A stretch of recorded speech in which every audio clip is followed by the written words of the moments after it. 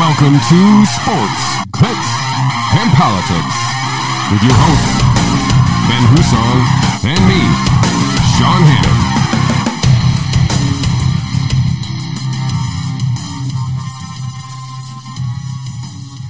It is Monday.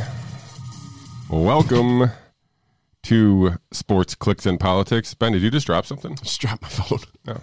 Well, hopefully it's not a broken screen that we can't fix in 2 seconds here. No, we're Welcome, good. everybody. Thank you for joining us again. It's another Monday here, another week here of Sports, Clicks, and Politics.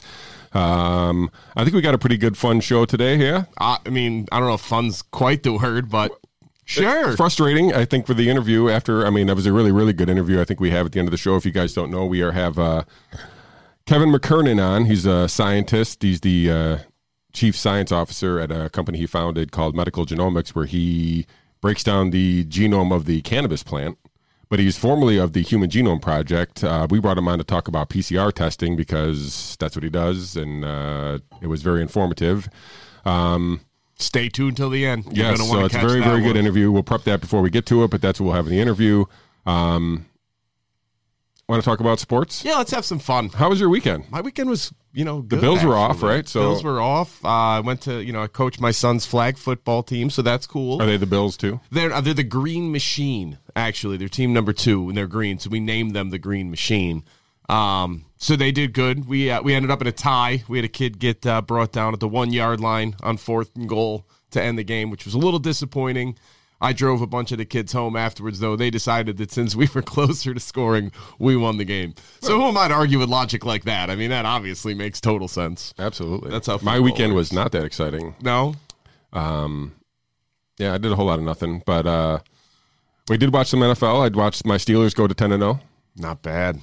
They played the Jaguars, so if they lost, it would have been, 9-1. about as How shocking as mad an would you have overturning of an been? election. So I wasn't expecting them to lose, but I think they ended up winning something a lot to a 3. 27-3, Yeah, I so, believe, was the final. the game wasn't on TV, but I did watch what was it? The Browns? No, that game was on too, but I could not stomach that game. What game The did you Eagles. watch? You watched so you could stomach the Eagles. No, they played the Browns. Oh, that's right. That's what I said. I couldn't watch that That's game. right. My bad.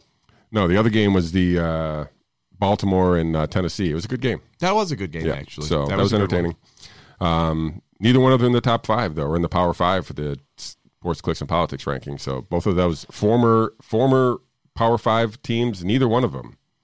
Yeah, I get it. There was some very surprising games this week in the NFL. The Cowboys muddled their way into a victory somehow over the Vikings after the Vikings beat the Packers. None of this makes sense any longer, but I guess that's why we like the NFLs, because truly on any given Sunday. Yeah. Well, so, I said the Steelers, so they stay at the top of my list. They're 10-0. The Chiefs, they pulled out a win Sunday night, last night, and they also stayed number 2 in my list. So I it feel looks like Patrick Mahomes is a real-life cheat code. It's not fair. No, he's crazy. He's yeah. And all credit to Andy Reid, because the schemes that they run are unbelievable. How did open Alex Smith these hold him guys off for a whole year? are. Because he wanted to learn, I guess. Come on.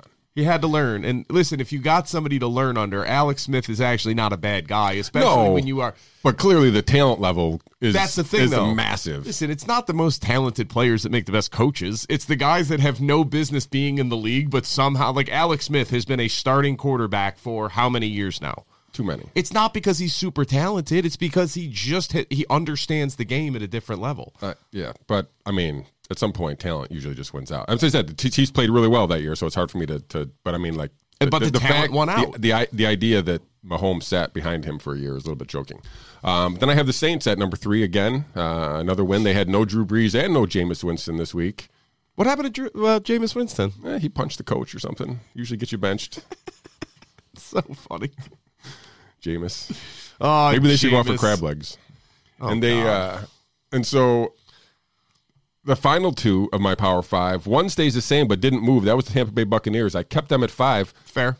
New entry into the Power 5 here at Sports, Clicks, and Politics. Oh, boy. The Indianapolis Colts It's hard to argue. upset the Green Bay Packers. I don't know if it was Yeah. really an upset. It was kind of like one of the marquee games. I think it was pretty close spread there. I'd still And I think call it was, an upset.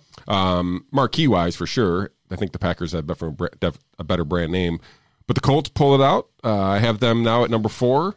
Phillip Rivers relocating to Indianapolis seems to have found a little bit of a groove here, and they seem to be playing well. So there's my Power 5. Do we have a bottom 5, Mr. Husong? Well, we've got a bottom. I mean, no, we all know the Jets are the bottom. That's the way you do this 5 or 1 thing. But the Jets at the very bottom, which is wonderful, have already eliminated themselves from playoff contention this year after Week 10. That's cool. Only 7 weeks left in the season, and you don't have a chance at the playoffs. That's when you know your season's going really well.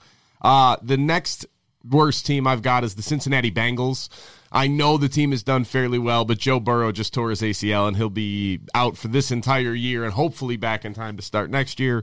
So let's just call that what it is. That team is now on the clock, as you like to say. Yes, for sure. You're not doing anything without Burrow. Sorry, guys. Whoever that was that came in relief, and this is how bad he was. I didn't bother to learn his name because that's how bad whatever happened after Joe Burrow left. I didn't even bother to look, yeah. See, there you go. And the next worst team, and this was close, I will acknowledge it, is the Jacksonville Jaguars. Not that I expected huge things coming from the Jags as they went up against the Steelers, but you could at least look like you belong on the same league as this team. I think they were up 3-0. Congratulations. I think it's the second lead they've had all season. So it's quite I was nervous accomplishment. for like 3 minutes. Smart. And so the Jaguars Bengals are probably like a toss-up between 2 and 3. And then for 4th and 5th place, I have a 4-way tie, and I don't know how to break it out. Because basically I have the Eagles, Giants, Cowboys, and the Washington football team collectively take the last 2 spots. I have no idea which one of those 4 teams is the worst. I think it might actually be the Eagles, even though they're leading that division. I think the Falcons are terrible. The Falcons are terrible, but they're not as... They have mastered losing this year, so they should just be like an honorable, like plug and play in the bottom 5. You know what makes me they take losing to a new level. What makes the Falcons so interesting is how they lose. It's not they just love that they snatching lose. defeat out of the jaws of victory. Every single, every 3 weeks, they just have a game wrapped up and then they blow it. So it's the kind of thing like how the Bills lost last week on the last second Hail Mary and you're just dejected. That's the Falcons have had those losses like 4 times this year already. Terrible. Remember the onside kick? Unbelievable. Remember the onside kick? Yeah, from last year. Dallas got this win. Oh, from earlier this year, yes. Yeah. Dallas basically, Atlanta, all they had to do was recover the onside kick, and the guy was backing away, trying to let it go 10 yards. Fun. Oh, my God. The Falcons probably should be in there. But I watched some of the Eagles game against the Browns this week. I watched some of the Eagles-Giants last week as well, and I came away thinking, wow, the Giants are actually a little better than I thought they were. And then the Eagles, I was like, well, maybe it's a division game. You don't really know. It's hard to say. But then watching them come out against the Browns, they're just not good. They're just a bad football team. And I'm not trying to pick on Carson Wentz or anything else. They're just not good. Yeah, I mean, they've had a lot of injuries, so these pieces are just coming back. But yeah, nobody in that division looks good. So, but somebody's going to win. Somebody's going to be in the playoffs. Anybody's division and a home playoff game, whatever that's worth. I mean, it helps. You have no fans. For sure, but with no fans, it's probably not going to make a big difference. I'm inclined to give Washington, if you put a gun to my head, as the spot, just because they don't have a team name, and I don't like that. So that's really the extent of it. Outside of that, gun to my head, I do think that the worst 2 teams in that division at this point in time are still the Dallas Cowboys and the Philadelphia Eagles. Yeah, because I think that's how it's going to shake out. Yeah, because I think Dalton can get you a win like he did this week, right. But he's not. He's not the answer. At least go back to yours. I look at Phillip Rivers, and the reason I hesitate, the Colts offense is incredible. They have great skill players, great position players, good lines, everything you want. I don't trust Phillip Rivers because I've seen this movie before. I've seen this guy with all the talent. This may be his best defense he's played. I mean, the last couple of years in Phillip Rivers' career in San Diego, they had some defense that kept getting banged up with injuries. Yeah, but early on, they had the Sean Merriman defenses that were this Colts, incredible. Yeah, and that's when they got to the Super Bowl, right? So, I mean, that's what I'm saying. So, here's maybe a chance where, he's only got a couple years left before he has to go make another 12 kids. Listen, they're playing good, and their defense is really good. So I cheer for anybody who has more kids than me. So let's go, Phil. Oh yeah, he's in that list because I like that idea. Also, returning to your point on the Falcons should have their own unique position on the bottom 5. I don't disagree, but it brings up a point that I've thought about a lot. I think Ryan Fitzpatrick should have his own category to get into the Hall of Fame. And would you like to tell us what that category is? How did this guy start for 8 different football teams and put up these stats? This guy has about as much, I don't want to besmirch him, but he's actually one of my favorite NFL players I've ever watched play football. but he's not that talented. Like, he's not that good. He's a Harvard graduate, obviously incredibly smart, with just this ridiculous attitude towards everything where he just comes in and slings the ball. He wears shorts. He grows this ridiculous beard. Everywhere this man goes, he starts and he wins football games. He produces fantasy stats too. Like, I mean, there's been some really, really weeks where you had to have Fitzpatrick in your lineup, in a DraftKings perspective. So if you're a starting quarterback in the NFL and your team goes and gets Ryan Fitzpatrick as your backup, demand a trade because you're going down. I don't understand why, but it started with the Rams. He went to the Bengals. Same thing happened there. Went to the Bills. Same thing happened there. Went to the Jets. Same thing happened there. Went to the Dolphins. Same thing happened there. He had one more stop in there. I missed one. Somebody will know. Sorry, but I can't remember. But God bless this guy. And then he comes out, and all of a sudden, you're like, everybody laughs off Ryan Fitzpatrick. And then you look at the stats for like 3 weeks in a row, 340 yards, 5 touchdowns, 2 picks, and you're going. Wasn't he with Tennessee for a while? It might have been Tennessee. Like, is Ryan Fitzpatrick good? And then he comes out one game later, he goes 15 for 38 for 108 yards and 4 picks. Yeah. Which I think, like I said, there's been weeks where he has had 6 touchdown passes, and I feel like there's been weeks where he's had like 3 or 4 pick sixes. For sure. It's amazing.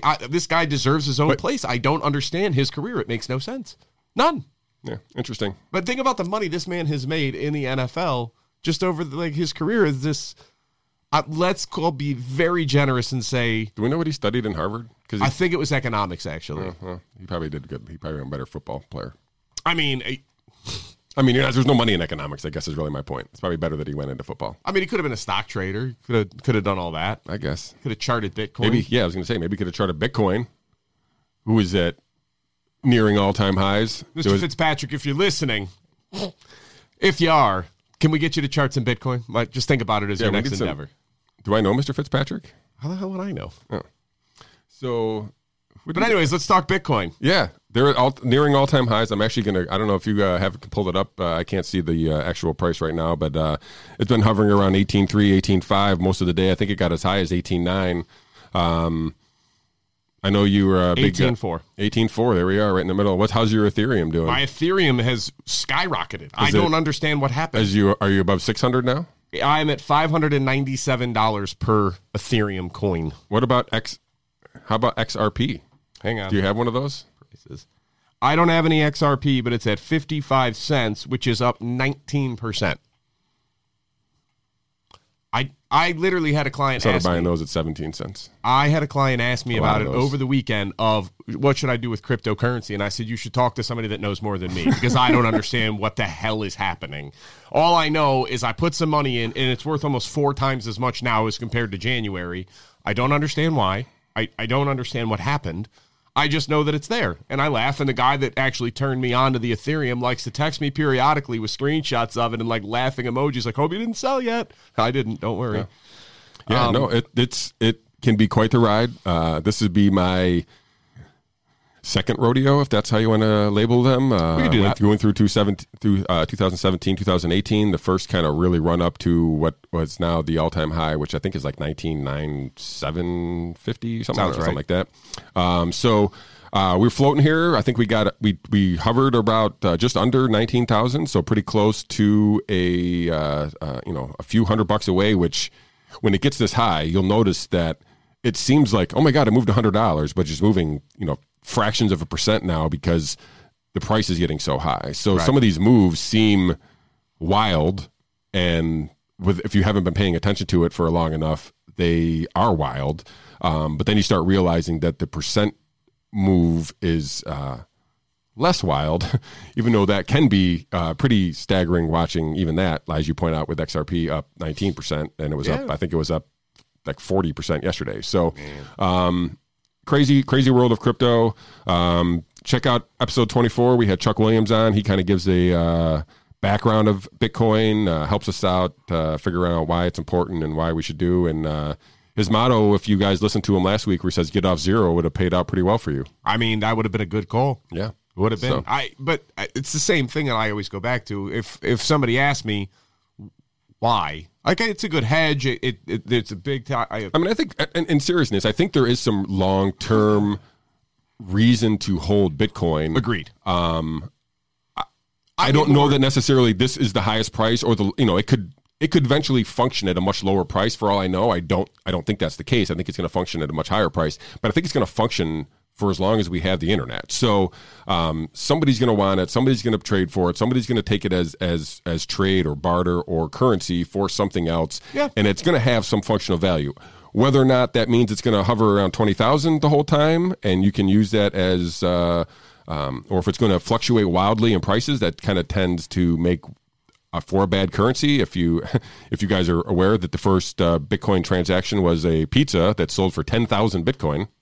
Nice. Yeah. That pizza place probably pretty happy right now. If they still have the Bitcoin. I hope they do. Right. I hope they do too. So I don't know, but I do think that it's worth looking into. It's again, I mentioned it when you came in. It's fun to watch the ticker just keep going up, right? Oh, it's always a blast. I get the planning perspective on why somebody would want to own Bitcoin. I really do, actually. It is a hedge. It is if you're a futurist, you think this is where the currencies are heading in some form or another. That all makes sense to me, and I get it. If you ask me to explain to you why is a Bitcoin worth $18,000, I can't explain it. I don't know. And that's what I can't track on it is I don't understand why the Ethereum is now worth $600 versus when I first put it in, it was worth $150 per Ethereum coin or whatever the term is. I don't understand it. I think that I bought it because I am long-term bullish on the idea of cryptocurrencies. I don't know which one. And there is some differences between Ethereum, the Ether, the XRP, all these other things that I mentioned, and Bitcoin, only in a sense that Bitcoin is actually traded by the CME group, right? So like there is actually big institutional trading going on with Bitcoin that is not really happening with these other cryptocurrencies at all. Now, that being said, most Bitcoin transactions are not being done through Coinbase or anything. They're being done in massive swaps outside of the system. So you're never going to see those swings. You're almost never going to see those purchases within the movement. So sometimes you hear about those much, after the fact, where people find, they can track these blockchains. They can see a transaction has happened, but they really don't know the details of that transaction. But sometimes that can, the biggest transactions don't happen on Coinbase, I promise you. So, it's fun to watch. I say we'll keep it going. It's been going up for a few weeks here. We'll keep an eye on it. And I don't know if you guys have questions about any of these cryptocurrencies, be sure to plug away, and I'll do the best I can to answer them. There you go. So let's turn to the national news here for a little bit. President Trump, on the way out, we all assume, unless you're going to break news and think that there's going to be some overturn of the election. Yeah. Okay. So on his way out, does he have a chance to reshape his legacy with what seems he's setting himself up to at least have the opportunity? He has replaced the Secretary of Defense. Yep. Allowing for a transition there that brings in somebody who is looking to withdraw some troops, downsize the presence there, in at least Afghanistan and Iraq, I believe. So maybe other places as well. We'll find out. Can Trump be, or can he,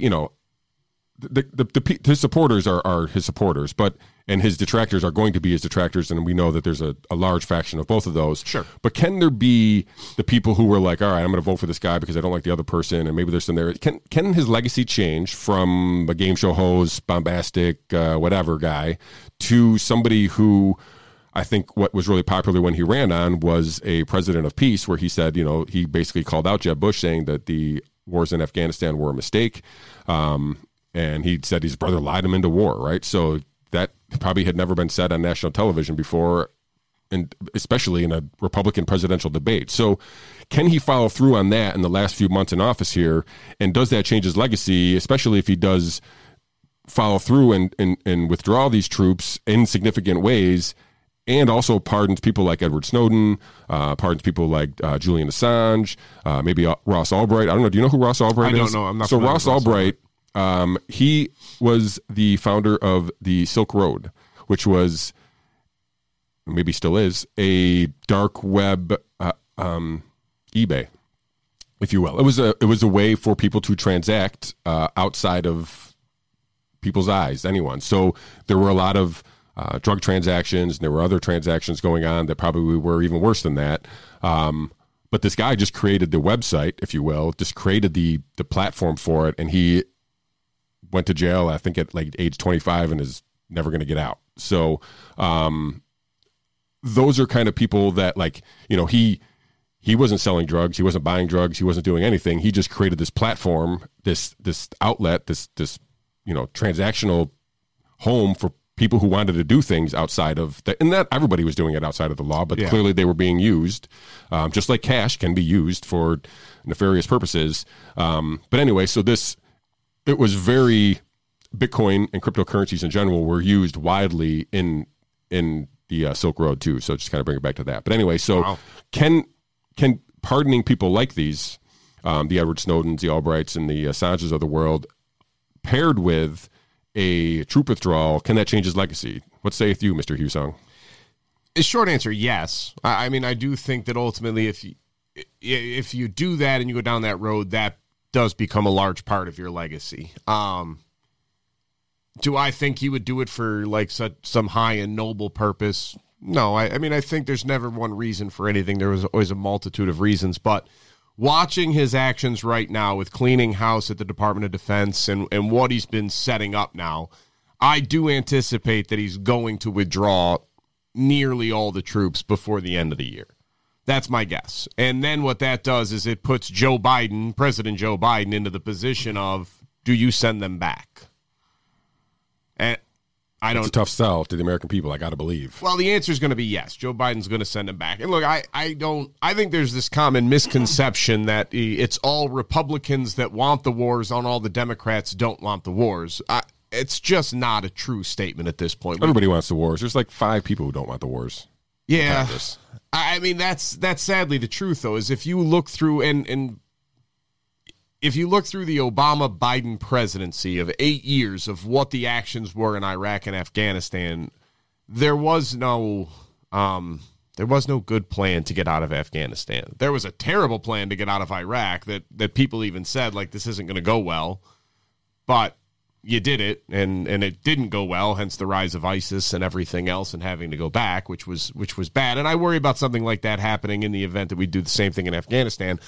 The reason, though, that I'm a little bit more open-minded on Afghanistan is the Afghanistan papers that came out in 2019. If you haven't seen those, it's first off a travesty that they have not been more widely covered and more widely disseminated, and that anybody does not know that these papers exist is an absolute indictment of our United States media corporations, because it was supposed to be all confidential reporting, so people were speaking very freely.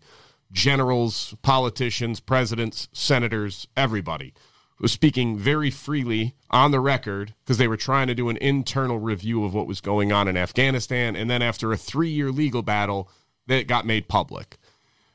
When I tell you that we had no plan in Afghanistan for over 10 years, I mean we had no plan in Afghanistan. None. We didn't have an objective. We didn't have a goal. We didn't know what we were doing. We didn't know what we wanted to do. Every data point that came out was spun to be a positive no matter what. There was no game plan in Afghanistan whatsoever, which does lead me to the question of, what are we doing by being there? What is the upside here? Like, what in the world is happening right now with Afghanistan? Like, are we doing anything positive at all? And if we did pull out, what would be the ramifications? I won't pretend to have an answer. I don't know. I'm also not sure, and this is kind of hard to talk about. I mean, I lost a good friend in Afghanistan. Like, this is not something that I come by lightly, and this is why I read the Afghan papers, and this is the time frame he was there and was killed in action. And I'm looking at this and going, what the fuck was this for? Like, what did we do this for? What was the point of you didn't have an objective. You didn't have a goal in mind. We weren't trying to win. We weren't trying to leave. We weren't trying to get out. We weren't trying to build anything. We weren't doing anything. I think we were just trying to stay. Right. And for whatever reason, we just wanted to stay in Afghanistan. And it never made sense to me. In Iraq, we had the surge, and we were like, the idea was set up this government. You could disagree with the plan and everything else. And I think there is plenty of criticism that you could levy on the entire idea of going to Iraq. Should we have been there in the first place? And then what was the plan? Plenty. At least there was a goal. You could disagree with the goal of set up an autonomous government and then leave. That was the goal. In Afghanistan, that stopped being the goal in about 2009 from what I can gather. The goal was really just to wipe out the people who took down the Twin Towers, right? And they did that in like 36 hours. Right. Like they could have been out of there in a week after that and decimated what they needed to decimate. And, history would have been different. And the people who are talking about a rapid withdrawal, like how do you rapid withdrawal of a 19-year war? I mean, what are we talking about? It doesn't happen. So, right. And I don't know. And this is the thing, like for anybody that thinks that Joe Biden is not it would not keep the troops in. You're not looking at history. He voted for the wars in Iraq and Afghanistan. He voted to keep funding them. He was in the Oval Office. I have to assume that him and Barack Obama agreed on several policies, or at least were somewhat on the same page. Maybe they weren't. I'm open to that prospect. Listen, if he made a change, he could have said something. He had 8 years as the second, the second guy there. He had the ear of the vice president, the commander in chief, every single day. And if he wanted to make pull the troops out of Afghanistan or do something different than he seemed to support his whole career, then he could have. He had the opportunity and he didn't. So I don't expect. Listen, it would be a tough sell. I mean, there would have to be another event type thing to really sell it to the American people, I think, to get people to buy into sending troops back. So hopefully I really hope he follows through. He's hinted at the Snowden thing a couple times. The Assange thing seems less likely to me because it seems like he kind of had a little bit of a thing for that guy. So that being said, I think Pompeo did kind of meet with him. So maybe there's some room there. The Albright thing is just my own, thing. I'm not sure that he gets the same kind of attention that the other ones do, but he's, a kid who's been basically, I got here sentenced to back-to-back life sentences plus 40 years for building a website. That was Russ Albright got. So, like I said, unless something changes there, he's never going to see the light of day again for building a website. Jeez, I think there's room. I think those three pardons specifically would be well accepted through primarily the majority of the country for all things. So hopefully he does pull those troops out. Hopefully he does pardon some, if not all, of these whistleblowers and people who are just put away for basically circumventing the government here. So speaking of circumventing the government, did you see that we have some sheriffs kind of pushing back on your governor? My governor. Your governor? My governor.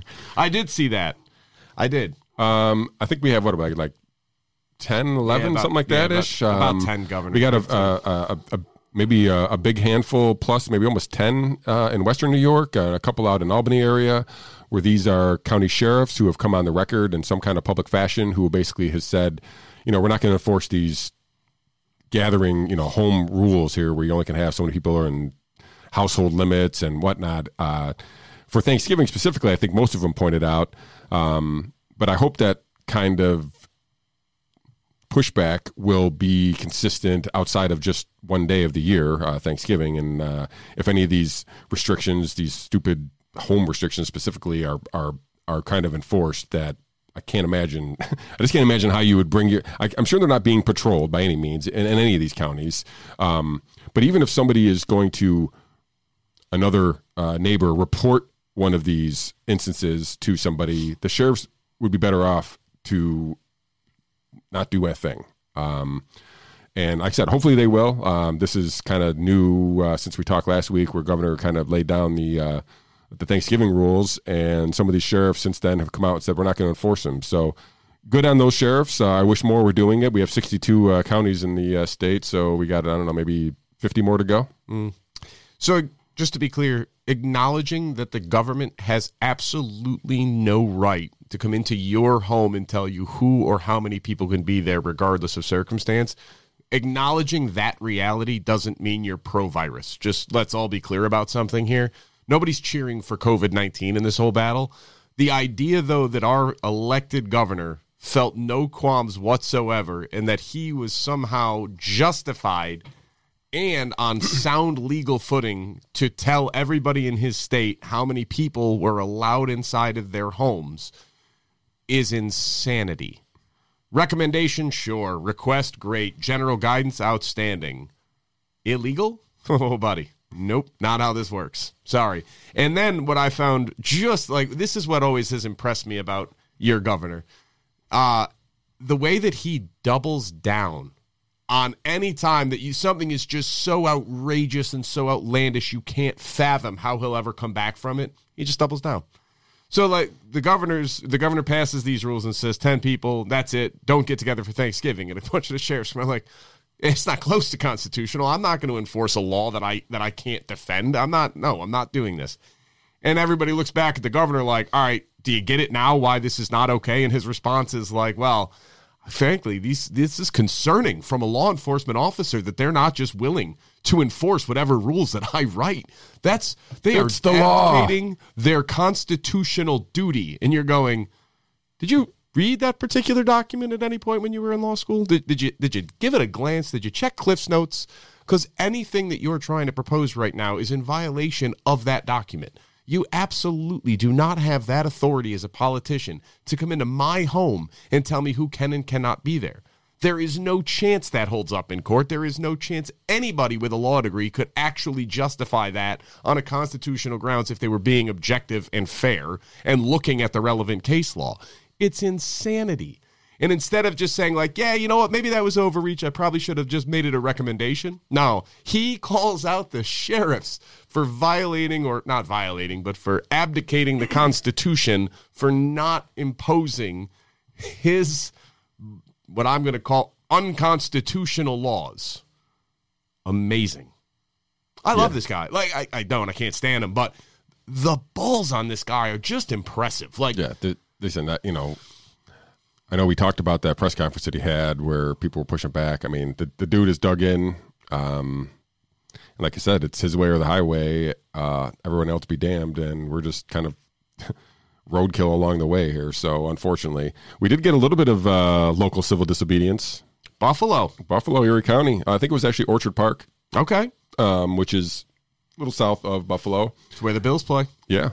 I used to live in Orchard Park. Did you? Yeah, right. I live near there. The blimp is louder than you think. Is it? Yeah. I could see that. So I'm going to play this video. It's not going to play audio because there's some F-bombs in there, and I don't want to play it on the live stream here. So if you want to listen to the whole video, I shared the link earlier. I posted the link in the event. You can listen to it yourself. It'll be on the podcast, so all you guys listening at home will be able to hear this. So be prepared for at least one F-bomb there. I feel like it's early. I'm only going to play a couple minutes of this, but I kind of want to show you guys, and I'm going to play it here, and then we're going to talk right through it. You can see that there's a. You can see that there's a. Property. You need to leave. We're asking to build your maybe you can hear it through my microphone here. But some of these people actually work for their money. This is a gym in Orchard Park. I've lost friends. Erie County Department of Health and some sheriff deputies show up because somebody reported on this place here. I'm asking you if that's actually compassion for the people that have. And you can see that there's a bit of a group. Everybody's got their phone out. They're recording this whole thing, so there's probably other angles here. That this is the one that gets shared the most here. Yes, it is. And so you have to leave. Do your job. You can hear. I don't know if you can hear. There's demands being told they have to leave. They're asking for a warrant. They're you know, it's the business owner and some of the gym owners here, and they're basically pushing them out. They begin to start chanting, I think, just get out over and over and over again, and eventually they start they leave the premises, right? I don't know. And again, I'm gonna no, it's not the law. It is not the law. I'll let you guys go watch the whole thing because it kind of gets pretty contentious. It is not the law. I feel like it is not the law. I feel like it's maybe the beginning of more of this kind of things. I believe there was one bit or one comment even in the video from somebody in the background saying this is the beginning of mass civil disobedience. I don't know if that's necessarily this is the trigger kind of thing, but I know this video was shared wildly. This is the kind of thing that I feel like people are going to rally around, and the more they see it, the more courage gets built up, the more these businesses stand up to some of these ridiculous rules, the more we get our lives back. I think that's going to happen.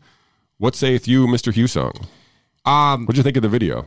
Listen, I think it's unsurprising. It's the most predictable result you're going to get, and of course you're going to get more of this because it's insanity. Like, people have this misunderstanding of what police and law enforcement officers are allowed to do. They are not allowed to come onto your private property and just start looking for things to break up. They have to have reasonable reasonable cause or reasonable belief that a crime is being committed, or they have to have a warrant. So they can come into your public setting. The reason they can institute all these rules in restaurants and in other public places is very simple, because they have to have licenses passed by Department of Health and all these other agencies that then are granted oversight powers in order to do this. The government cannot come into your home and tell you what to do inside your home, because it's your property and you have rights. So when you come across a protest like this one, where if people know their rights, the cops are not going to be able to get away with a whole lot, especially not with everything being recorded and them saying, that's why you heard the woman from, I think it was the Department of Health, when they said this is private property, and she said, well, I could debate that. Oh, really? Well, then let's debate it, which is, and ultimately, it's a tell on her part. She knows it's not. She's just trying to come up with a creative argument. Now, if you're not well informed and you don't understand the rules, you might believe her and say, oh, shoot, maybe it is public. But if you've looked up the definition of what the difference is and you know you're right, it completely cuts the legs out from under him. So, listen, I am of the opinion still, like, guys, be reasonably smart. Don't be idiots. It's a virus. It's scary. It's bad. I'm not arguing any of these points. The government still can't come and do this stuff. And the other, I think this is the thing that gets lost the most in the discussions, is you see everybody either saying, guys, the healthcare workers are exhausted and this is bad and you got to wear your mask and you got to do all this stuff. And then the other side tends to come back with, well, the survival rate's 99.9. And the other side's like, well, that's still so many dead people. No. We're having the wrong argument. Here's the real argument. All of these restrictions, the mask mandates, everything else, are having zero impact on the spread of the virus. We are not stopping it. So you're making all of these rules in order to fend off, and I'm supposed to sacrifice whatever you want me to give up, business-wise, liberty-wise, economics, everything. All for measures that are having no impact on the spread of the virus. Like, look around the world. The countries that are wearing masks, are locking down and mandating all these social distancing, they're locking down again. Except the only difference is their schools are still open because they've accepted the reality of the science, which is kids do not spread this virus with any sort of efficiency. Now, am I saying it's physically impossible? No. Now, flip side of that, can you get chickenpox twice? Shingles? The answer is really no. Like, you know that. Now, are there exceptions? Yes, it can happen. But by and large, if I told you, hey, you're not going to get chickenpox twice, you'd say, well, yeah, that's obvious. It's the same thing with kids. They don't spread the virus. So our schools are still closed. Our businesses are still shuttered. We're destroying our entire economy and our entire way of life. We're increasing suicides. We're increasing preventable deaths. We're doing all of this horrific harm, all in the name of virtue signaling so people feel better. Listen, if a mask was all it took to stop this virus dead in its tracks, everybody would be on board. It's a pretty simple thing. It would have already happened. There's been 80% compliance pretty much across the country. Like we would have noticed the places where the masks were in use and the masks were not in use. Of course. And this is why every study that comes out to say, well, masks could save X amount of lives by Christmas. Forgive my language. Bullshit. It's bad science. You're using projections that were inaccurate when you made those assumptions 2 months ago. You knew they were inaccurate and you didn't update it to reach this number.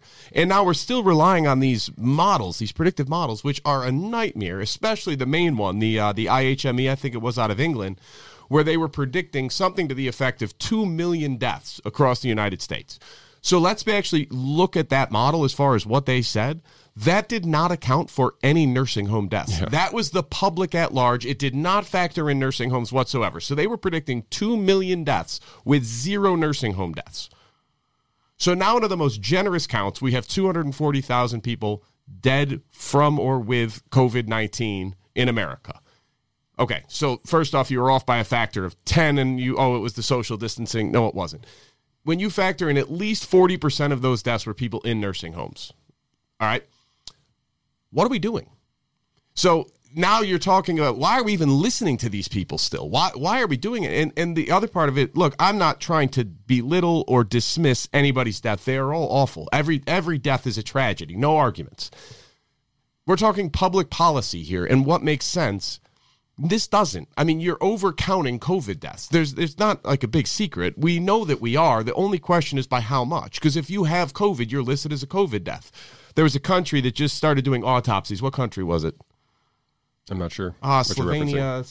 So it was a smaller country where they started actually doing autopsies of the COVID deaths. And what they found is that more often than not, the cause of death was not the COVID. The COVID was an underlying factor that caused the other death. Then the other factors caused the death. I'm not. I feel like we're splitting hairs to say this, but it all comes back together. Of all right, if somebody has stage 4 cancer and has a month to live and they get COVID, yeah, they're probably going to die, and it's probably going to die earlier than they otherwise would have. Sure. What you fail to acknowledge, though, is by limiting businesses to this size, by completely destroying the way of life, by closing businesses and shuttering them, you're causing just as much, if not more, harm to these businesses. I can't speak for anybody but me. Even with restaurants open, I have gone out to eat probably a third of what I did last year. And it's not a conscious decision to say, like, oh, I'm not going to restaurants. It's just an inconvenience. I got 4 kids. It's now illegal for me to take my family of 6 to a restaurant in this state. Criminal. My God. Like, I've 6 people, 4 of whom are under the age of 12. And I can't sit with, my wife is the same age as I am. We're both in our mid-30s. Like, we can't sit at a table together. Freaking hooligans. This is amazing. And everybody's going, well, that's the science. No, it's not. That's not science at all. This is insanity. At best, it's an overreach. At worst, it's a complete fabrication. This is just a nonsensical lie that we have doubled down on. There's a lot of things the science does support, okay? And the science actually gets very interesting on a lot of these things. When we go through the PCR stuff in a minute, which we'll touch on before we dive into the interview, it's fascinating to see what's really happening. The other side is masks. Okay, let's talk about what masks actually help with, if you don't mind me going on my tangent here. All right. A mask can reduce the spread of a droplet coming from your mouth to somebody else. So if you have COVID-19 and it spreads by a droplet, which is larger than about 2 microns, 1.5 microns, which is really big when you're talking about microbes and viruses. But if it's bigger than that, a cloth mask can stop it right where it is, right on the edge of your mouth. So assuming that's a good thing, which I'm not sure that it's great to have that just sitting on your mask and then you continue breathing on it over and over and over. And let's face it, none of us are sanitizing our masks every 20 minutes to 2 hours. Just a real side note, not to interrupt your tangent. Go ahead. My hygienist significant other has told me from the beginning, I wear 1 mask per patient. I discard the mask. I move on to a new mask. Of course you do, because that's what hygiene would require of you. Outside of that, this is nuts. So, all right, so it does do that. And if you have COVID-19 and you are either symptomatic or immediately pre-symptomatic, and I don't mean a week in advance, I mean a couple hours to a day before you really get symptoms, it can block that transmission of the droplet from me to you. Okay, if I'm wearing a mask, cool. No arguments. That is what the science actually says, and I've looked at probably 30 studies that all have said the same exact thing, and I'm not arguing that. That's very true. The problem is the virus also spreads through aerosol transmission. This is what is known as airborne transmission. So instead of that like 1.5 micron size, you're talking about, what's the decimal place here? 1/1000th. Oh God, that's a hard word to say. 1/1000th of that size. It's going through your mask like nothing if it's on these aerosols. And listen, I shouldn't say it's definitive. And out the side, and out the bottom, and out the top. And 99% odds, it is being spread through aerosols right now. There's far more data to support that than there is to support that masks are somehow stopping mass transmission. It's not. So this all makes sense when you look at it, because if you start looking around the world, you start to realize every place that there's countries, Spain, Italy, Germany, have mask compliance rates above 90%, 95%. Every time somebody walks outside, they have a mask on. You know what's happening? Same spread as everywhere else. Now you have Nordic countries that not only didn't issue a mandate on masks, actually came out and a few of these governments said there is no data. Don't wear a mask unless you don't feel well and you can't stay away from other people. Otherwise, stay away from people. And if you're on mass transit where you're all packed in together, go ahead and put a mask on. It's probably not a bad idea. They're not threatening fines. They're not threatening to arrest you. India, if you get caught not wearing a mask, you get fined 500 rupees. It's like a day's worth of... It's a day's worth of pay for like a cab driver in India if you get caught not wearing a mask. Okay, so they have high compliance. Their cases spiked all summer. And you're seeing the same thing now in Germany and France and in England. Again, I wish a cloth mask was the answer to stopping and solving COVID-19. It's not. It's like none of this data supports the conclusion. And now the CDC, which admittedly is an organization, I have lost all respect for anything they say with any credibility, not only is not acknowledging that it's not, at best case scenario, it's a 1% improvement in safety of you transmitting to other people. They turned around and doubled down on this stupidity and said, well, there's actually some evidence that it'll protect the wearer. None. There is no data to indicate that it will protect the wearer. That was never the claim. That was never the basis of wearing masks. That was never the idea. Now you have things like the Danish mask study that came out and said, nope, they're not doing anything. You have all these studies that show an N95 mask after 2 hours isn't making a big difference. A surgical mask doesn't make a big difference after about N95 was like a day.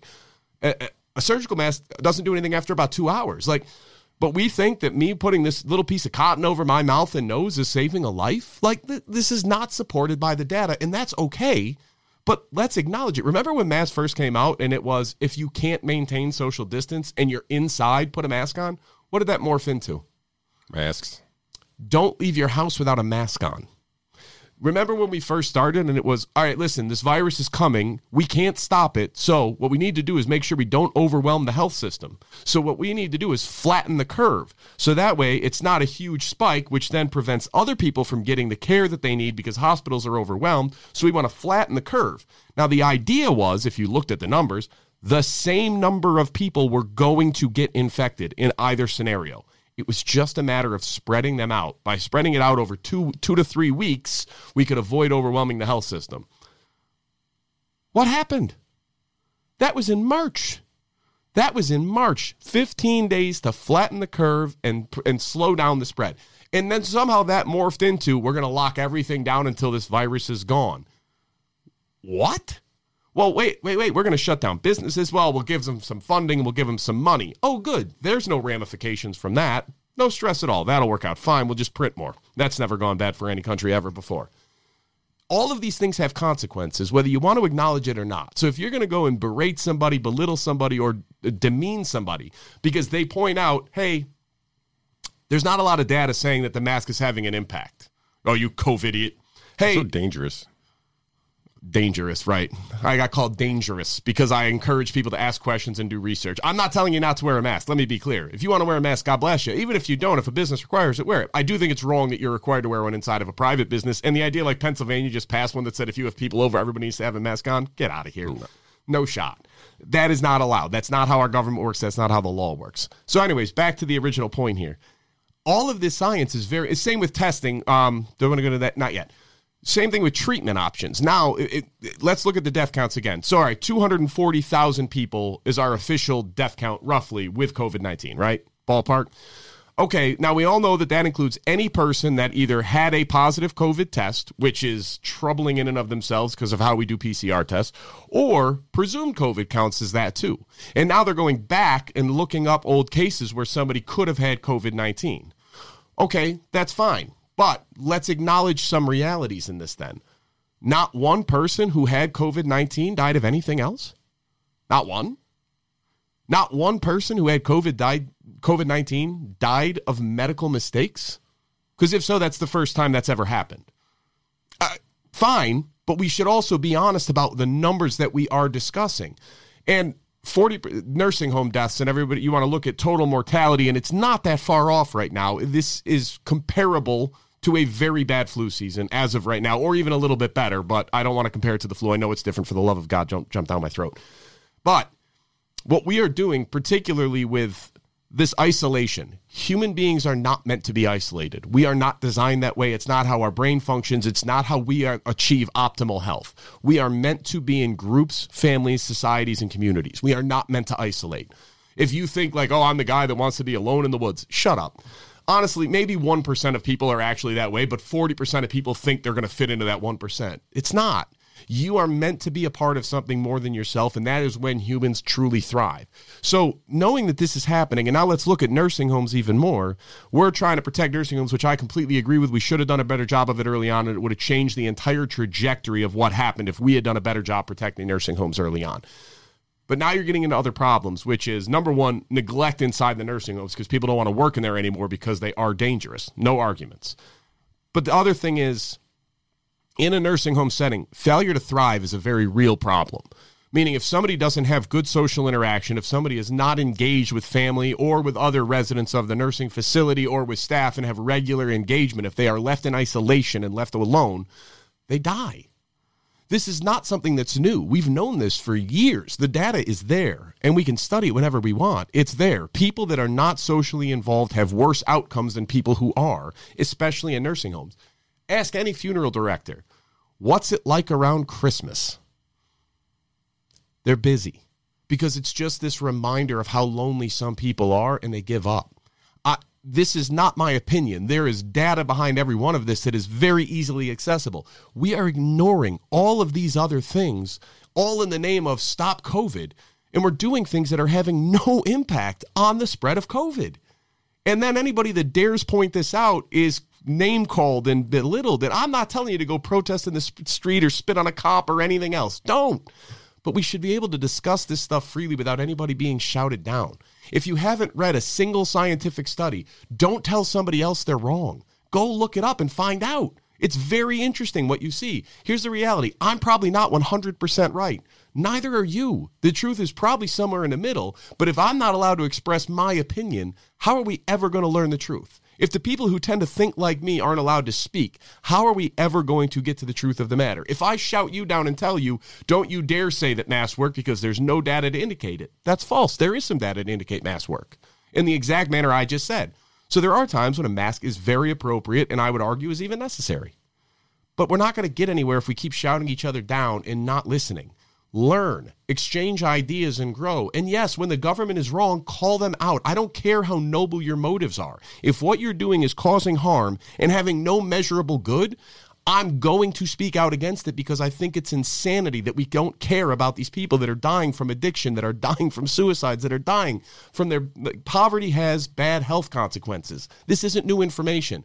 And we are going to send millions of people around the world into poverty over the next 24 months. We are going to cause so many untold deaths over the next 24 months. And all anybody can say is wear a mask? That's really?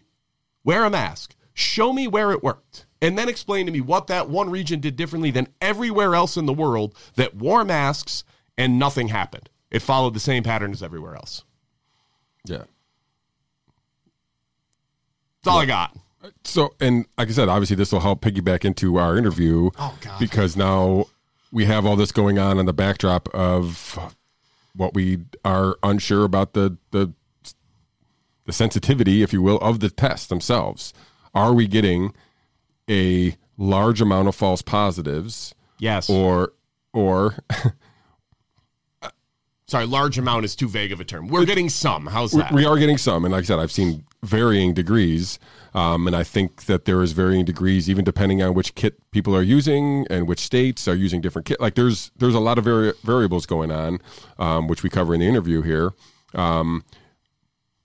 But we don't know how to compare the two because the information we're getting is just black or white, yes or no, positive or negative, when the test result is more than a positive, negative result. And I think this is the main point of the whole interview and why I wanted to have Mr. McKernan on is when he talks about this live dead virus issue with the testing. So the virus can show up into your system and can be in your system for upwards of 75, 90 days, but you're only really infectious or contagious for about 3 to 5 of those days. If you're infectious and contagious, then you should isolate and you should quarantine and maybe wear a mask if you're out in public, but really you should probably stay home. Right. Everybody else should go about their business, but we're quarantining everybody, even the people who are past the infectious and contagious stage, who are in this cold stage, which is like they term it, where the virus is no longer viable to infect anybody else, and it's not going to create any symptom. Usually you're symptomatic during that first 3 to 5 days. So now we're testing all these people. Whether or not, we don't know because we're not getting full spectrum of the data from the positive negative test. There's this underlying, spectrum of results that we should be able to report along with this positive test that allow us to know whether or not the virus is contagious and infectious or not. And if we're testing people and we're getting positive tests past this infection mark, this period where the virus is not contagious or infectious. Then we have a bunch of people who are out there thinking that they're contagious and infectious, isolating under those assumptions, and then we're contact tracing a bunch of their friends and family and getting the same results, and we're doing it over and over again. So now we got this pyramid cascading effect of these tests where we don't know whether or not they're cold or not, whether or not these viruses actually should be reported as positive tests or not. And we're testing everybody, and the way out of it seems to be more testing, which seems like we're just doubling down on a strategy that's guarantee us to have more cases. Yep. And look, the PCR test is a great test. It is a marvel of modern medical technology that we are able to do what we are able to do with a PCR test. The problem, as it normally is not with the tool, it's with the user. And the user in this case is us. And the analogy that Mr. McKernan uses is it's like a Richter scale. It's not meant to be a yes-no. Like a Richter scale, the way it measures seismic activity, it's meant to pick up all seismic activity, and then you're supposed to figure out, okay, anything at this level is serious, anything at this level is fine, anything above here is very concerning. So what we've done is we've basically taken this thing and turned it into any activity on a Richter scale is an earthquake. So now we're going to make public policy decisions based on that. So, all right, upstate New York, I know you common sense-wise have not had an earthquake in the last 40 years. Plus, I don't actually know the last time we had an earthquake, but I'm 36 and it hasn't happened in my life. So, that being said, you're looking at seismic activity, and of course, we're going to have some. But imagine if we then passed laws and rules that said you have to outfit every building in this area to be earthquake-proof because look at all of your positive seismic activity. And some people went, but that's not what that means. Like, yeah, it is. Seismic activity is earthquakes. Well, I mean, yeah, but it's not exactly. Well, no, let's go. Whatever it takes. Let's spend the money. We'll go print more. You have to pay more. We need more laws, more rules. And if you don't do it, then we're going to shut down your business. I mean, that's insanity. But here we are. I'm going to ask you this. If you haven't looked into this whatsoever, for anybody listening, do you think that's not what we're currently doing? Are you under the impression that a PCR test was meant to be just a simple yes-no analysis to determine if you have... It's not a pregnancy test. All right? Pregnancy is you are or you are not. What the PCR... And I was going to say, and these are different than the newer rapid test, too, which these ones, the new rapid test, basically, they're more likely to give you a false negative because they're not as sensitive, right? But they're checking for a substantial viral load, right? So that if you have a lot of the virus, it's a good way of saying, hey, you're probably sick, right? So these are the tests that are actually telling people whether or not they're sick or could be sick. Listen, if you want to be safe, take them a couple days apart, these rapid tests, and you can kind of get an idea. But these are not the PCR tests. These are these tests that are coming back, I think, in like 15, 20 minutes or something. Yeah. I haven't had any of these tests, so I haven't been experienced any of these. So, but you're right, and this is something else that we'll cover in the interview. Was the idea that you only do this once is also insanity, because this is the same thing of you're trying to figure out the reason is not yay or nay. I have some version of COVID-19, whether it's dormant, alive, or whatever else. That's really not the question we want answered. The question I want answered is, am I able to spread COVID-19 to somebody else? That's what I need to know. If I have a dormant virus in my system, I don't care because I can't spread that. It's not going to affect me. It's not going to harm me. What I need to know is, can I spread it to somebody else? And what we're testing for is, do I have any in me? And it's the wrong question to be asking. And it's a question that is guaranteed to lead to a higher rate of false positives. How high is the question? And depending on how high you're running these tests. And ultimately, the answer is so simple and easy that it's mind-boggling. Here we are, however many months later, and we're still not doing it. And the information is still there. I know. And it would be is literally adding a column to an Excel spreadsheet of what was the cycle threshold. What level did you find this at? Because if you found it at 20 cycles, this person is probably contagious and should certainly isolate. If you found it at 42, this is nothing. If you didn't find it at 40 cycles, but you found it at 42 cycles, that ain't real. Sorry. Nothing. That is false. And this is the thing that you have to understand about the PCR test if you're going to engage with anybody or have the conversation is, listen, I make this point often, but I'm going to make it again just because I think it bears repeating. We live in a world where we have access to so much data and so much information. You can go and see these tests. You can get the user manuals. You can look at the warning labels on masks that simply say not meant to stop COVID-19. Like, all of this stuff is there. And all you have to do is look at it and read it and research it. Take an hour. Skip one episode of The Office or whatever you're watching and go read one of these, and you will be amazed at what you learn. And even if you don't agree, that's fine. But at least you can engage with this without it reverting to name-calling and just outright dismissal of another person's point of view. I get people are afraid. I'm afraid. Like, listen, I don't want to get COVID. I don't want to pass it to anybody. But that doesn't mean I'm going to just blanketly say, okay, everything's bad. I'm also afraid genuinely of what we are going to end up with as a world from this, of how many people in other countries, especially third world countries, will die as a result of what we have done over the last 9 months. Maybe that doesn't bother you. God love you. It does. It bothers me. And then the PCR test is a big side of this, of such an easy fix. You see the little number where it says found? Good. Right next to that should be another column that says cycle threshold, and it should be somewhere between 17, 20 is probably the bare minimum, and 40.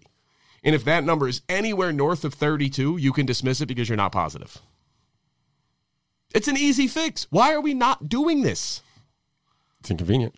It's not even inconvenient. It's one column. It's inconvenient to the narrative, not inconvenient to the actual user. God. So, all right. So let's bring on the interview. So we did this interview on Thursday. Yeah. Thursday. Again, we kind of talk about PCR testing. We kind of go a little bit about Mr. McKernan's background. Again, he used to work for the Human Genome Project, one of the most influential labs of that project. He did millions of PCR tests. So, without further ado, let me bring on our guest interview, Kevin McKernan.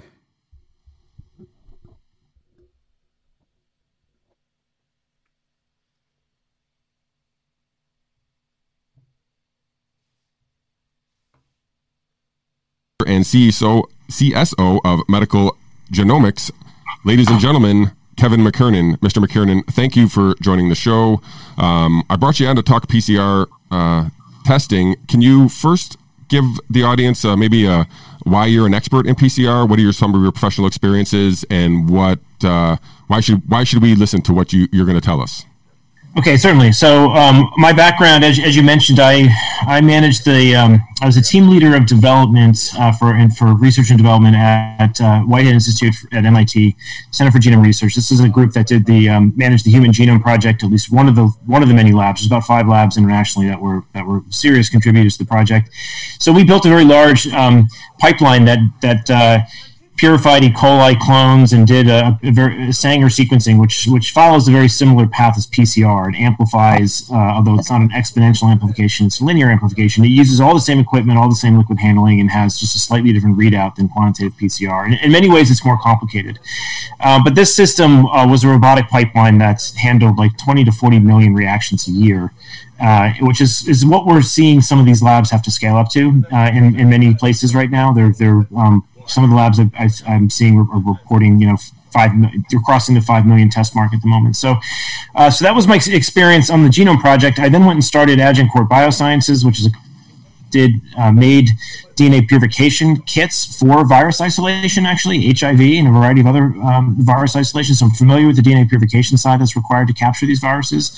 That company was eventually acquired by Beckman Coulter, who's in the space and well-known in the space. And we built a DNA sequencer out of that company that got spun out in that acquisition, and that was a sequencer that came to market, which is known as a solid sequencer. Also used a lot of PCR. It used a lot of emulsion PCR and did billions of them in parallel. So I'm very familiar with optimizing these reactions for different targets, whether it be RNA or DNA.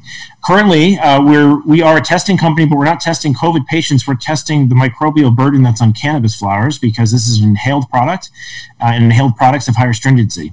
You can't have any fungal spores or any bacteria. We're not screening for many viruses at the moment, although we do have kits that screen for viruses for the growers. They're just not regulated as a mandatory test. They're the things growers like to look for so the plants don't get sick. So we have experience testing many of these different, whether they be viral, fungal, or bacterial, and we have an experience doing them in multiple different matrices, whether they be from blood, from serum, from sputum, or from cannabis flowers. So I have experience with the PCR field across the gamut. And I have actually played with this virus, and we have made a kit that amplifies this virus off of cannabis. So I have some familiarity with the primers and probes that are being used. Okay, so let's start right at the beginning of PCR? What does it stand for? What is it? What should we know about it for us non-scientists? So PCR for polymerase chain reaction. It's invented by Kary Mullis in California, and it is a method where you can utilize an enzyme called the polymerase to copy a region of DNA that is marked by two what are known as primers. These primers they're usually 20 to 30 letters long, and they usually have to flank the target that you want to amplify. And they're generally highly specific. In the case of COVID, there's some questions as to how specific they are, and we'll touch on that. But they amplify usually a very short segment. Most quantitative PCR assays are looking at 100 to 200 bases, and they're oftentimes targeting multiple regions of the viral genome at once for backup purposes, just so there's redundancy in the process of PCR. So this can amplify a single molecule into billions of molecules. And every single cycle that occurs in PCR, you roughly get a doubling of the amount of content. So when you're hearing people talk about CQ values, this is the point at which the signal in PCR passes a particular threshold, and it can range from 1 to 45. And you'll hear a lot of discussion about that. You never see things coming up at 1. It's usually coming up around 10 and when it's really concentrated. When it comes up way out at 35 or 37, you're getting down to 50 to 100 molecules in your target, and it's very, very dilute. But you can get an estimate of how much DNA you had in there by counting the CQs, and every CQ is about a doubling. So it's really important that this CQ scale is in the discussion. This is literally like the Richter scale for earthquakes. It's a log scale. It's a log 2 scale. So every single numeric there is a doubling, and those add up very quickly. When you span 3.3 CQs, you get a 10x effect. So when you see people talking about 30 CQs versus like 36, you're talking about 100-fold difference in viral load. And that's oftentimes missed, I think, in some of the discussions when people are talking about 35 versus 34.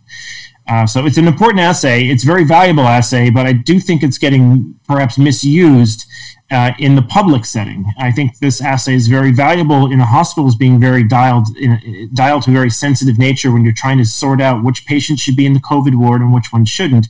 It can be horribly abused in a public setting when you're trying to scan the entire population and you're going across people that are non-symptomatic or asymptomatics. Yeah, go ahead. So I guess it's not a black and white. This is a positive test. This is a negative test, and that's kind of what we've been.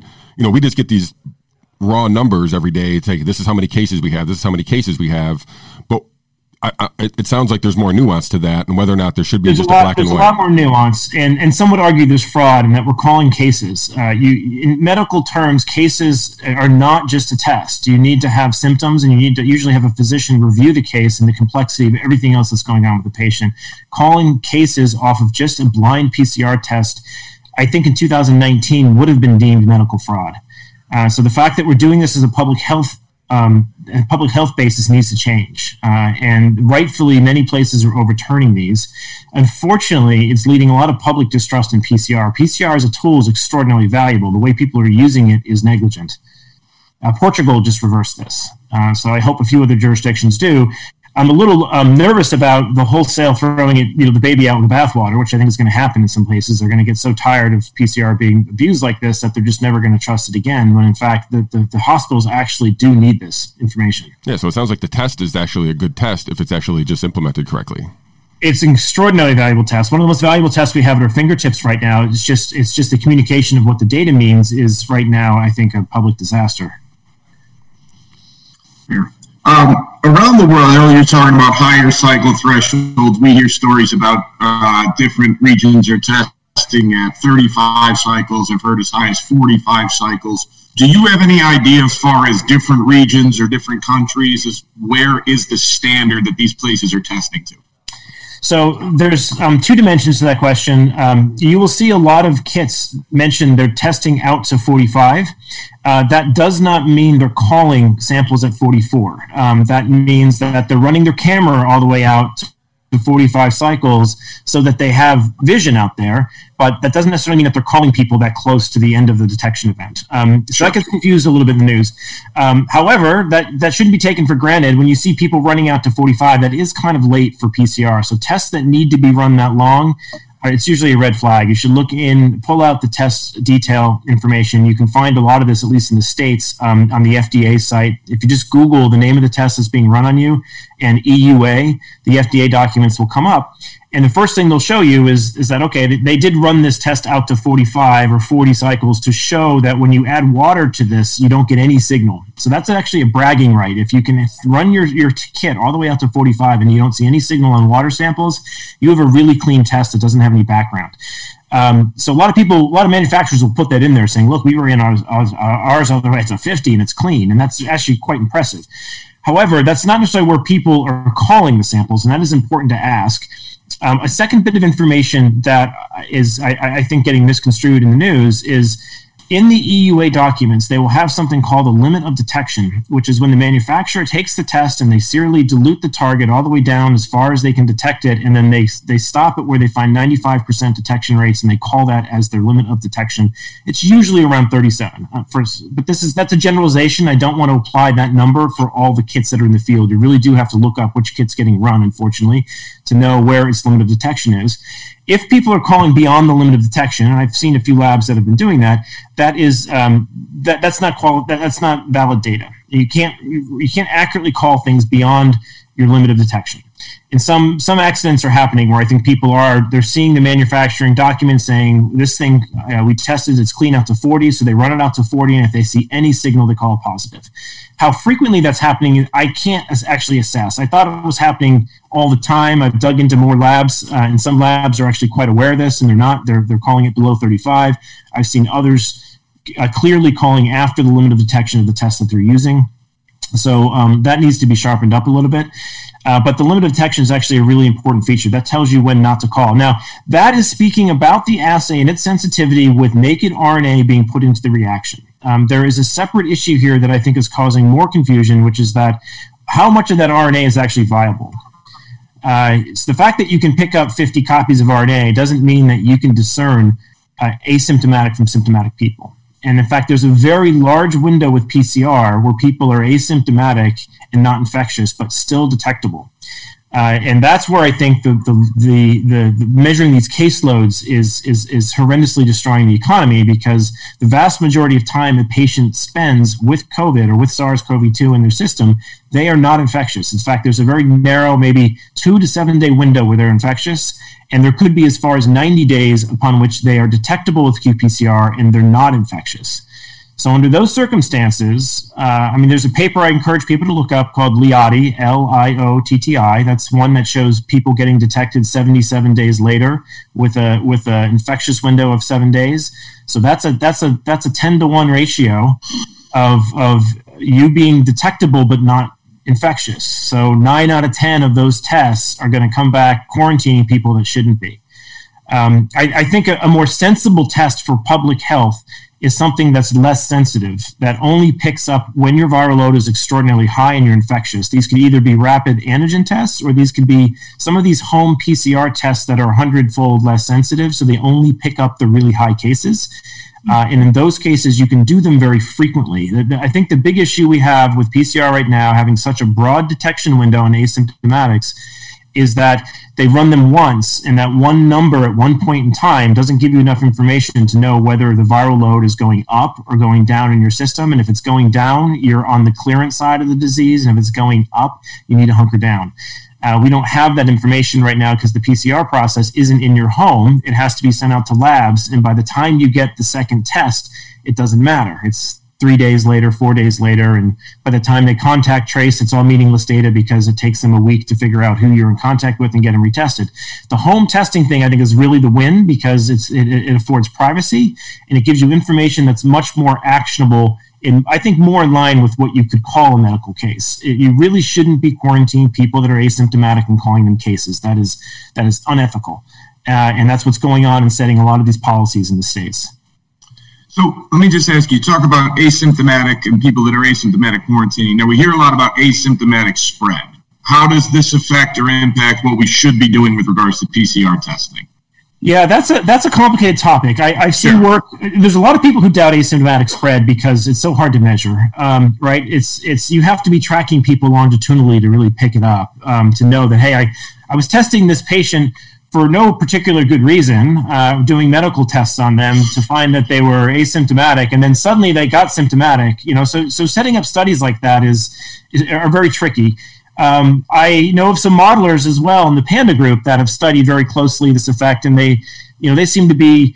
I'll have to connect you to his name maybe on a link after this, but the modeling he's done seems to imply there is some pre-symptomatic spread that's going on, and mostly through super spreaders, and there's not much we can do about it. If pre-symptomatic if that's where the majority of the spread actually is, we're never going to catch this unless we're testing everybody all the time, and that's completely unreasonable. And we're not going to lock down society waiting for this, play this game of whack-a-mole. It's unplayable. So that's an open debate, and I'm not the best authority to resolve the asymptomatic spread question, but it's plausible that it's happening, and it's certainly plausible that we will see it with PCR. Just as a comparison, if we were to use PCR testing for, say, the seasonal flu, and we would a PCR test pick up the flu if that was what we were searching for? Yes. Okay, and if we did that to the levels we're doing it now, what would the result be? We all be hunkered down in the forest with shotguns and canned food. Say that like it's a bad idea. I mean, come on. No. I just like this. I think this is a large effect because we have the PCR pipelines chasing this at such high. I mean, we're 100-fold higher testing volumes now than we were in the spring. So the caseloads that you're seeing escalate now are both a function of seasonality of the disease and 100-fold more testing frequency. So we don't test for flu. And one thing that's really challenging about comparing COVID and flu, Fauci put out a CFR on flu at 0.1% in the New England Journal of Medicine. A lot of people, and I've made this mistake myself, of assuming that that's the IFR of flu because we don't actually test asymptomatic people for flu. So there isn't a real good understanding of how much asymptomatic flu there is. I've seen a few papers that imply it could move the needle by a factor of 2. There could be just as many asymptomatics as symptomatics in flu, but we're not doing this massive scale testing on flu for us to ever pick that up. So we don't have good precision on the amount of asymptomatic flu that's out there. So a lot of people will take Fauci's 0.1% number and just call it an IFR because we don't have data to really assess the CFR. The difference between case and infectious fatality is, symptoms basically. So this is that number, that 0.1, will often get compared to John Ioannidis' work that's now up on the WHO's website, but this is out of Stanford, and he tried to measure this stuff with antibodies and came out with numbers in the 0.2 to 0.3 range. I've seen people come through his paper and discount it even further down to 0.15, but it's maybe 2 to 3x the flu season. If you compare them on the numbers we have, but the numbers we have aren't apples to apples numbers. That's the biggest problem. Flu isn't tracked the way that we track C19. Flu is, at the CDC even, they'll tell you that they kind of model it, which we all know those are dirty words. And for a while they were lumping flu and pneumonia together, and so it's really hard to disambiguate what those, how much of that is actually influenza A, influenza B, how much are other respiratory viruses. So the flu data is unfortunately somewhat dirty and probably undercounted, and the COVID numbers are probably overcounted because everything is getting bucketed as COVID. There's no hospital liability for COVID. So the first thing hospitals do is they test for COVID, and if it's positive, I doubt they go and test for flu, because that would move them into a nosocomial liability as opposed to a no liability patient. The hospitals have higher liability for nosocomial infections. If it's deemed to be acquired at the hospital, there's different reimbursement artifacts that occur. So the counting of these two things is not apples to apples. It's apples to oranges. And so when you get these internet debates about whether it's more or less the flu, it's somewhat futile. At least for the kids, I think we've got good numbers that C19 is actually less harmful for the kids than it is for the flu, yet the kids seem to be bearing the massive brunt of this lockdown in terms of their school getting shut down, face masks everywhere, their lives getting turned upside down when they're not the ones at risk. We're literally torturing the youth to save the old here. So, and this whole thing makes me think that we're just building this gigantic testing industrial complex where we're going to have, especially if what you're talking about is prevalent, where they're testing people or these viral loads are past their peak and they're non-contagious, and then we have all this contact tracing backing them up and testing more people that might have the same scenario, and then we're contacting all those people and contacting all their friends and family, and then we're building up this gigantic testing system that I don't know how we're getting out of it. Is there a way out of it? It's a good question. So to put it in perspective, Thermo, who's one of the larger reagent providers in the country, did $2 billion in revenue in COVID testing reagents in the last quarter. LabCorp hit close to $1 billion. Quest hit close to $1 billion. Those are just three off the top of my head that are large players in the space. Multiply that globally, and yeah, it is a multi-billion-dollar market now. And whenever there's that much money, even in a quarterly basis, there will be lobbying efforts to make testing more prevalent in more places. I've heard Ticketmasters talking about, they want to have vaccine checks if you ever open up the music industry again. We're going to have testing checks like that, I think, at any large sports gathering. I don't view that future as making any sense, mainly because once these viruses become endemic, which is where this will end up if we're not already there. It is going to ebb and flow every single year. And if our reaction to something like this is to freak out and test everybody and lock people down and and essentially plan the economy to some ridiculous degree, we won't have an economy. The economic harm of that type of intervention, I think, is going to be far worse than where this viral infection is going to go. If you keep an eye on the IFR, it has been dropping since day one. And there's a couple reasons for that. One, we massively underestimated the amount of asymptomatic spread. We also underestimated we overestimated its novelty. We thought this thing was so new it was going to rifle through the population and kill everybody. And it turned out it had a lot of ancestors. That meant a lot more people had some partial immunity to it, and it didn't spread the way that we thought. And then we have, you've seen it drop over time as we've gotten better understanding of this, but we also have better treatments now. We have hydroxychloroquine. We have, I wouldn't even call remdesivir a good treatment, even though it's standard of care, but we have ivermectin's much better. Dexamethasone, there's vitamin D. There's all of these things that are showing massive benefits for this. And we know the age demographic now that's most at risk, which we didn't know early on. So we have all of these bits of information to work with that improve the IFR over time. So that IFR is going to drop and get down to flu levels, without a doubt, I think, in the next year. It's just now elevated because we don't know what we're doing, and it's soon to get better. So I hope it doesn't go that way, and I don't know how to unwind that other than to get people who are negatively impacted by this, by having their businesses and everything else shut down, to be speaking up to the people who are writing these laws. I don't think the people who are writing these laws understand them. This concept of a CQ it's not even a public bit of information, and it should be. That instead of putting positivity up, we should be putting the average CQ levels up on these testing sites so we can see whether this is seasonality or not. We could see that the CQ levels on these things demonstrate lower viral loads. In other words, the numbers get bigger, but it's an inverse scale. They could be getting lower in that regard, yet the positivity could be going up. And one thing that would explain that is all the students that are getting tested. If you look at the student testing rates, they seem to be, the positivity on those is actually much lower than the average rate in Boston. It's probably about 10 to 100-fold lower than the positivity we have currently in Boston, because the students are spreading this just as readily, but they're clearing it much faster, and they probably have lower viral loads. Right? So we don't have, the most important window on this is being omitted from the public record. And I think that's what needs to get public to help people better manage the epidemic, is to know, are the viral loads going up or down in context of the positivity? If you just measure positivity, you're blind. You're looking at a one-dimensional axis. You need at least two.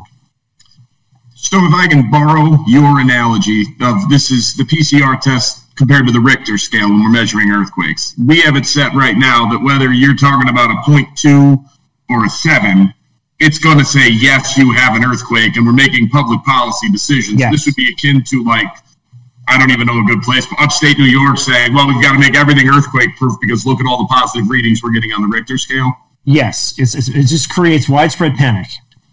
And that's actually a very great band, by the way, but I don't mean to, put them in this context. But yeah, I think that's what's happening.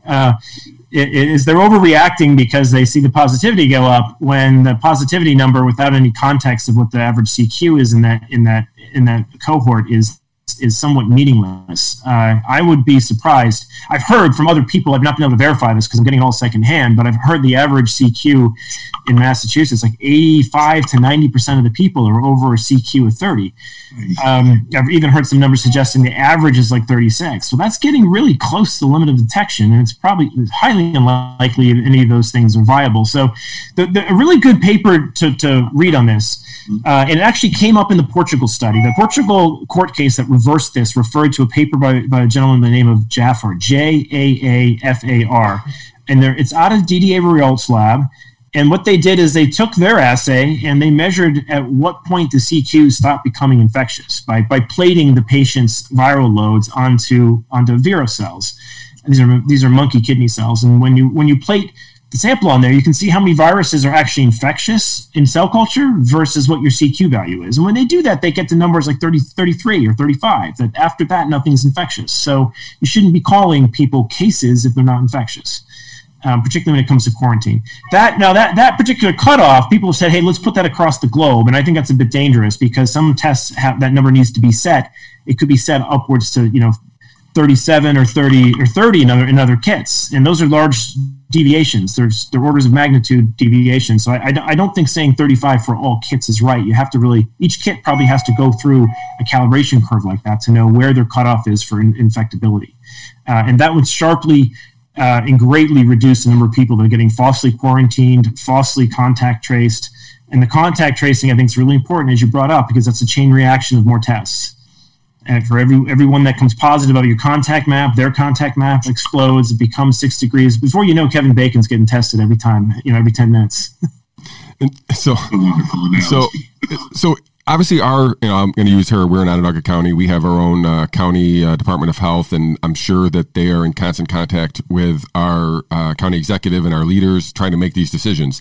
If you had their ear and you could have 10 minutes with them or a couple minutes and be like, what would you tell them? What would you give them to, hey, go down this path, go down this road. This is what you need to be looking at, or this is what you need to be reporting to your community to better help the community understand what's going on?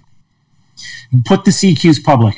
I think that's the most important thing, to not have those public. I think they're going to expose themselves to liability. There's lots of discussions about class action lawsuits that are going to start to coalesce around this. They're already happening in Europe to go after the folks who are locking down and destroying businesses. There's clear and direct economic harm that are tied to this. And it's being done in a way where no one has transparency on what numbers are being used to make these decisions. So they've got to put those things public just as a transparency measure. And if they can put them public, it's not hard to do this. This data, they're already putting the positivity data public. So you just have to have your Perl script or your Excel sheet, move one column over and get the CQ information, sum that up and put it public. People can then get a better sense of whether the CQs are going up or down and whether they need to really worry about this. I think that's step one.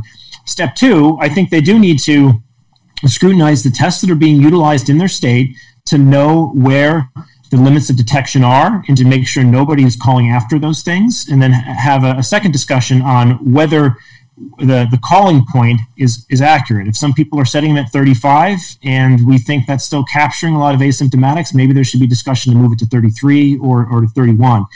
Again, if you put all the CQs public, then I think a lot of people on Twitter will parse this stuff and get a better understanding of CQ per state, and you will get a much better resolution on the viral flux that's going through the communities. That will help make better decisions, decisions that have less liability. Do you think the states and whatever departments of health are tracking the CQ values now and just not publicizing them, or no? I don't know. I mean, they have. There is some information in the COVID, like the emergency or what is it? I'm fumbling this, but there's some legislation for this pandemic that basically is incentivizing the labs to report the results. There's fines involved if CLIA labs don't report their COVID testing. I don't know if that probably has to be anonymized. The patient names aren't involved in any of this, and they're probably reporting their positivity number. I hope they can also accept the CQ information and take it, whether it gets put public through the Department of Health. That's always good to have them auditing matters, just so there's an unbiased party there looking at what the labs are doing. But the labs themselves could readily populate this information on their websites if they chose. But I would encourage the Department of Health, if they're not collecting it now, to try and get their hands on it, just so they have another bearing. It's a really important measurement because it's a log scale and it's very information rich. And the other bit of information I'd ask them to track is most of these tests are running more than one amplicon. You're usually running something like in the N2 region of the virus and sometimes in the S protein of the virus. So by targeting two different regions of the virus, they should they may be getting different CQ values. They will be getting different CQ values for both of those amplicons, and they should track both of them because the virus is known to have much higher RNA expression on the 3' end of the virus than it is on the 5' end of the virus. This is an artifact that this virus, when it gets into your cell, it makes subgenomic RNA. And this subgenomic RNA doesn't get packaged into virions. So the virions just have the whole genome that's like 30,000 letters long, but inside the cell, there's left behind these fragments, but lots of copies of them, more copies of them than the actual packaged virus. So if you put your primers in the region of the genome that get subgenomic RNA and full-length RNA, you get much higher readings than you do when you put them in other places of the genome. Now, measuring the ratio of those may give us some information that we don't have right now. That, we have subgenomic RNA levels going off the charts, and we don't see that on packaged virus. We may be able to ascertain some live dead information by tracking the different amplicon CQs very carefully. This is not conspiracy theory here. There's actually several papers where one is named WOLFEL, WOLFEL, where they go and track the asymptomatic to symptomatic ratio of patients by tracking the two different ends of the virus's genome. When they look at the very 3' end, they get one signal. When they look at the 5' end, they get another. And that gives them information on how infectious these patients are. So if they're going to collect the CQ data, it'd be great for them to collect it on an amplicon per amplicon basis, which means they got to usually track 2 or 3 more columns in the spreadsheet as opposed to 1.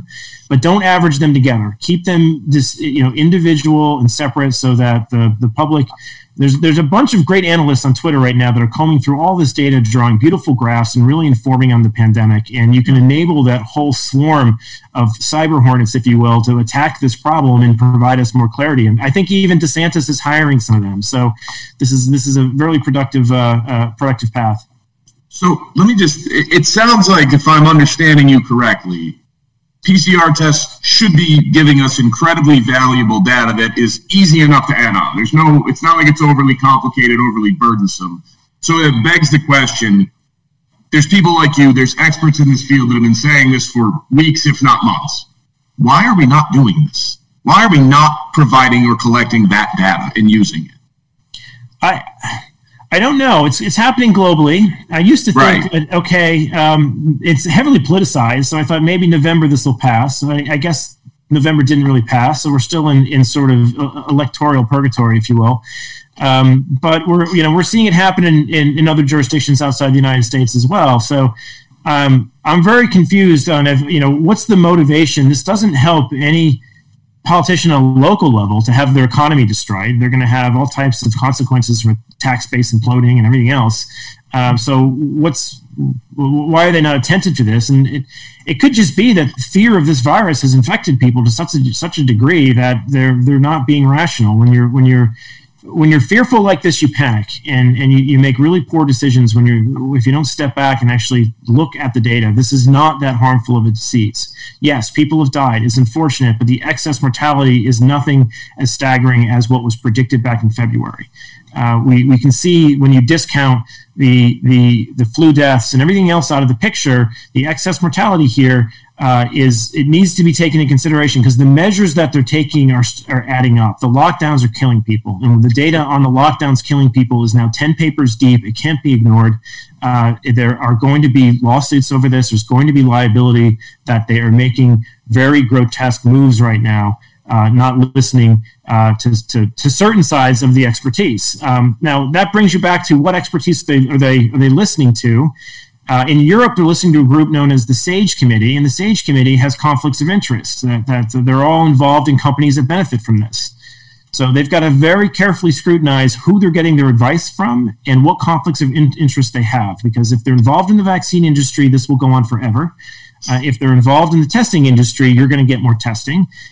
So the experts that they're listening to, they need to diversify and find ones that are more conflict free. So, Mr. Hussong, unless you have something else, I was going to wrap up and ask what we missed. Unless you have something else to ask. So, just one question on the all-cause mortality numbers. So the U.S. we're counting about 240,000 COVID deaths. I'm not a statistician. I'm not a scientist. I'm just curious in looking at it. For that to be an accurate number, that would have to discount as if there was 0 deaths attributable to medical error. Is that statistically even possible? Well, you brought up a sore point here, which is the CDC gave everyone hall passes that if you smell COVID, call it COVID. So they don't even have to get a positive test to call it COVID. And there are incentives for people to call things COVID. I don't know if that's happening or driving the equation, but that doesn't exist in other disease models. So I do think the numbers are inflated. The CDC even came out suggesting that something like only 6% of them died directly of COVID. They had other comorbidities that got accelerated. That's also true with flu, though. Sure. Flu, you don't die necessarily directly of flu. It's usually the third condition down on the list. So, but they're not being compared the same way. COVID gets elevated to the top of the list on the cause of death, whereas flu is often listed, as second to cancer or second to something else. That's changed in the COVID reporting, such that if there's COVID anywhere around, it's at the top of the list. So, I think those numbers are inflated, and we do need. The right thing to do is to have the death certificates and the medical records of all of these cases put public, with, of course, the privacy of the patient removed, so that real statistical analysis can be done on what the actual impact is. That hasn't happened. And I think if you were to have that, there's a person that we work with at Panda that specializes in this, that looks through pathological data like this to try and discern whether this was truly COVID-induced cytokine storm that killed the patient, or was it the last 3 months of their life and COVID accelerated that by a month or two. Those are getting conflated in the numbers that are being reported at 240 or 250,000. Not that what we're doing is wrong. It's just that's not the way we've done it. So if we're looking at numbers as a comparative purpose, we're not comparing accurately. Is that? No, we're not at all. And the media is going absolutely bonkers trying to sensationalize this stuff. They never put up a comparative of like how many people die of opiates this year. How many opiates are through the roof right now due to lockdowns. There's all of these secondary effects. TB, there's going to be more people that die of TB because of the lockdowns than there are going to be from COVID. So these things never get reported in any rational means. It's just they're on a panic campaign. I personally think most of the revenue right now comes from the pharmaceutical industry, and so they're probably pushing the narrative that benefits more of that industry. I can't prove that. It's just a hunch, but you don't see the same type of fear amplified in other news sources that don't have that type of advertisement revenue stream. So the channels upon which you're getting your information need to be normalized a little bit. If you're just listening to the mainstream media, you're going to get a panic-induced state of fear. And if you reach out to more places like your podcast or others and start listening to folks who don't have those sort of advertisement pressures on them, you're probably going to get a more balanced view. All right. So before I let you go, I'm going to ask you if we missed anything or if you want to elaborate a little bit more on anything. But do you think those CQ numbers are available through like a FOIL request? People are trying to get them. And I've seen a lot of FOIL requests going in to ask for them, and the response back is they usually don't know. Okay. Like we don't know what they're set at, and we don't have any information for you, which is a sign that we actually have to push upon politicians to get them. Like you can't be making these lockdowns if you don't put that information publicly available. You're calling medical cases with hidden data. You can't do that. Okay, and so what did we miss? I mean, we covered a lot here, I feel like. Is there something that we didn't touch on enough, something that we missed altogether? What would you like to leave the folks with? I would leave the folks with, if you're going to diversify your information source, take a look at what Panda 19 is doing. Panda Data 19, this is a group that's an international group of scientists that don't have conflicts in businesses that might benefit from this and are just trying to get an understanding of what is going on in various jurisdictions so that they can get a more rational discussion going on this. So they're doing great modeling work. They've got a great website that tracks some of these statistics. A lot of great researchers and very diversified researchers, from physicians to modelers to evolutionary biologists, virologists, pathologists. There's some genomicists in there as well. So it's a great group that I found to be fairly clarifying, at least in my exploration of what type of science it should be trusted right now. So I do a shout out to those folks. Awesome. Mr. McKernan, I appreciate your time. I appreciate the information, and keep up the good work. Keep up the good fight. Excellent. All right. Thank you. How's your Bitcoin doing? Bitcoin's doing great. Oh, man. What can I say? That's the best advice. Buy Bitcoin. All right. So thank you again to Mr. McKernan and everybody else. And we'll see everybody next week.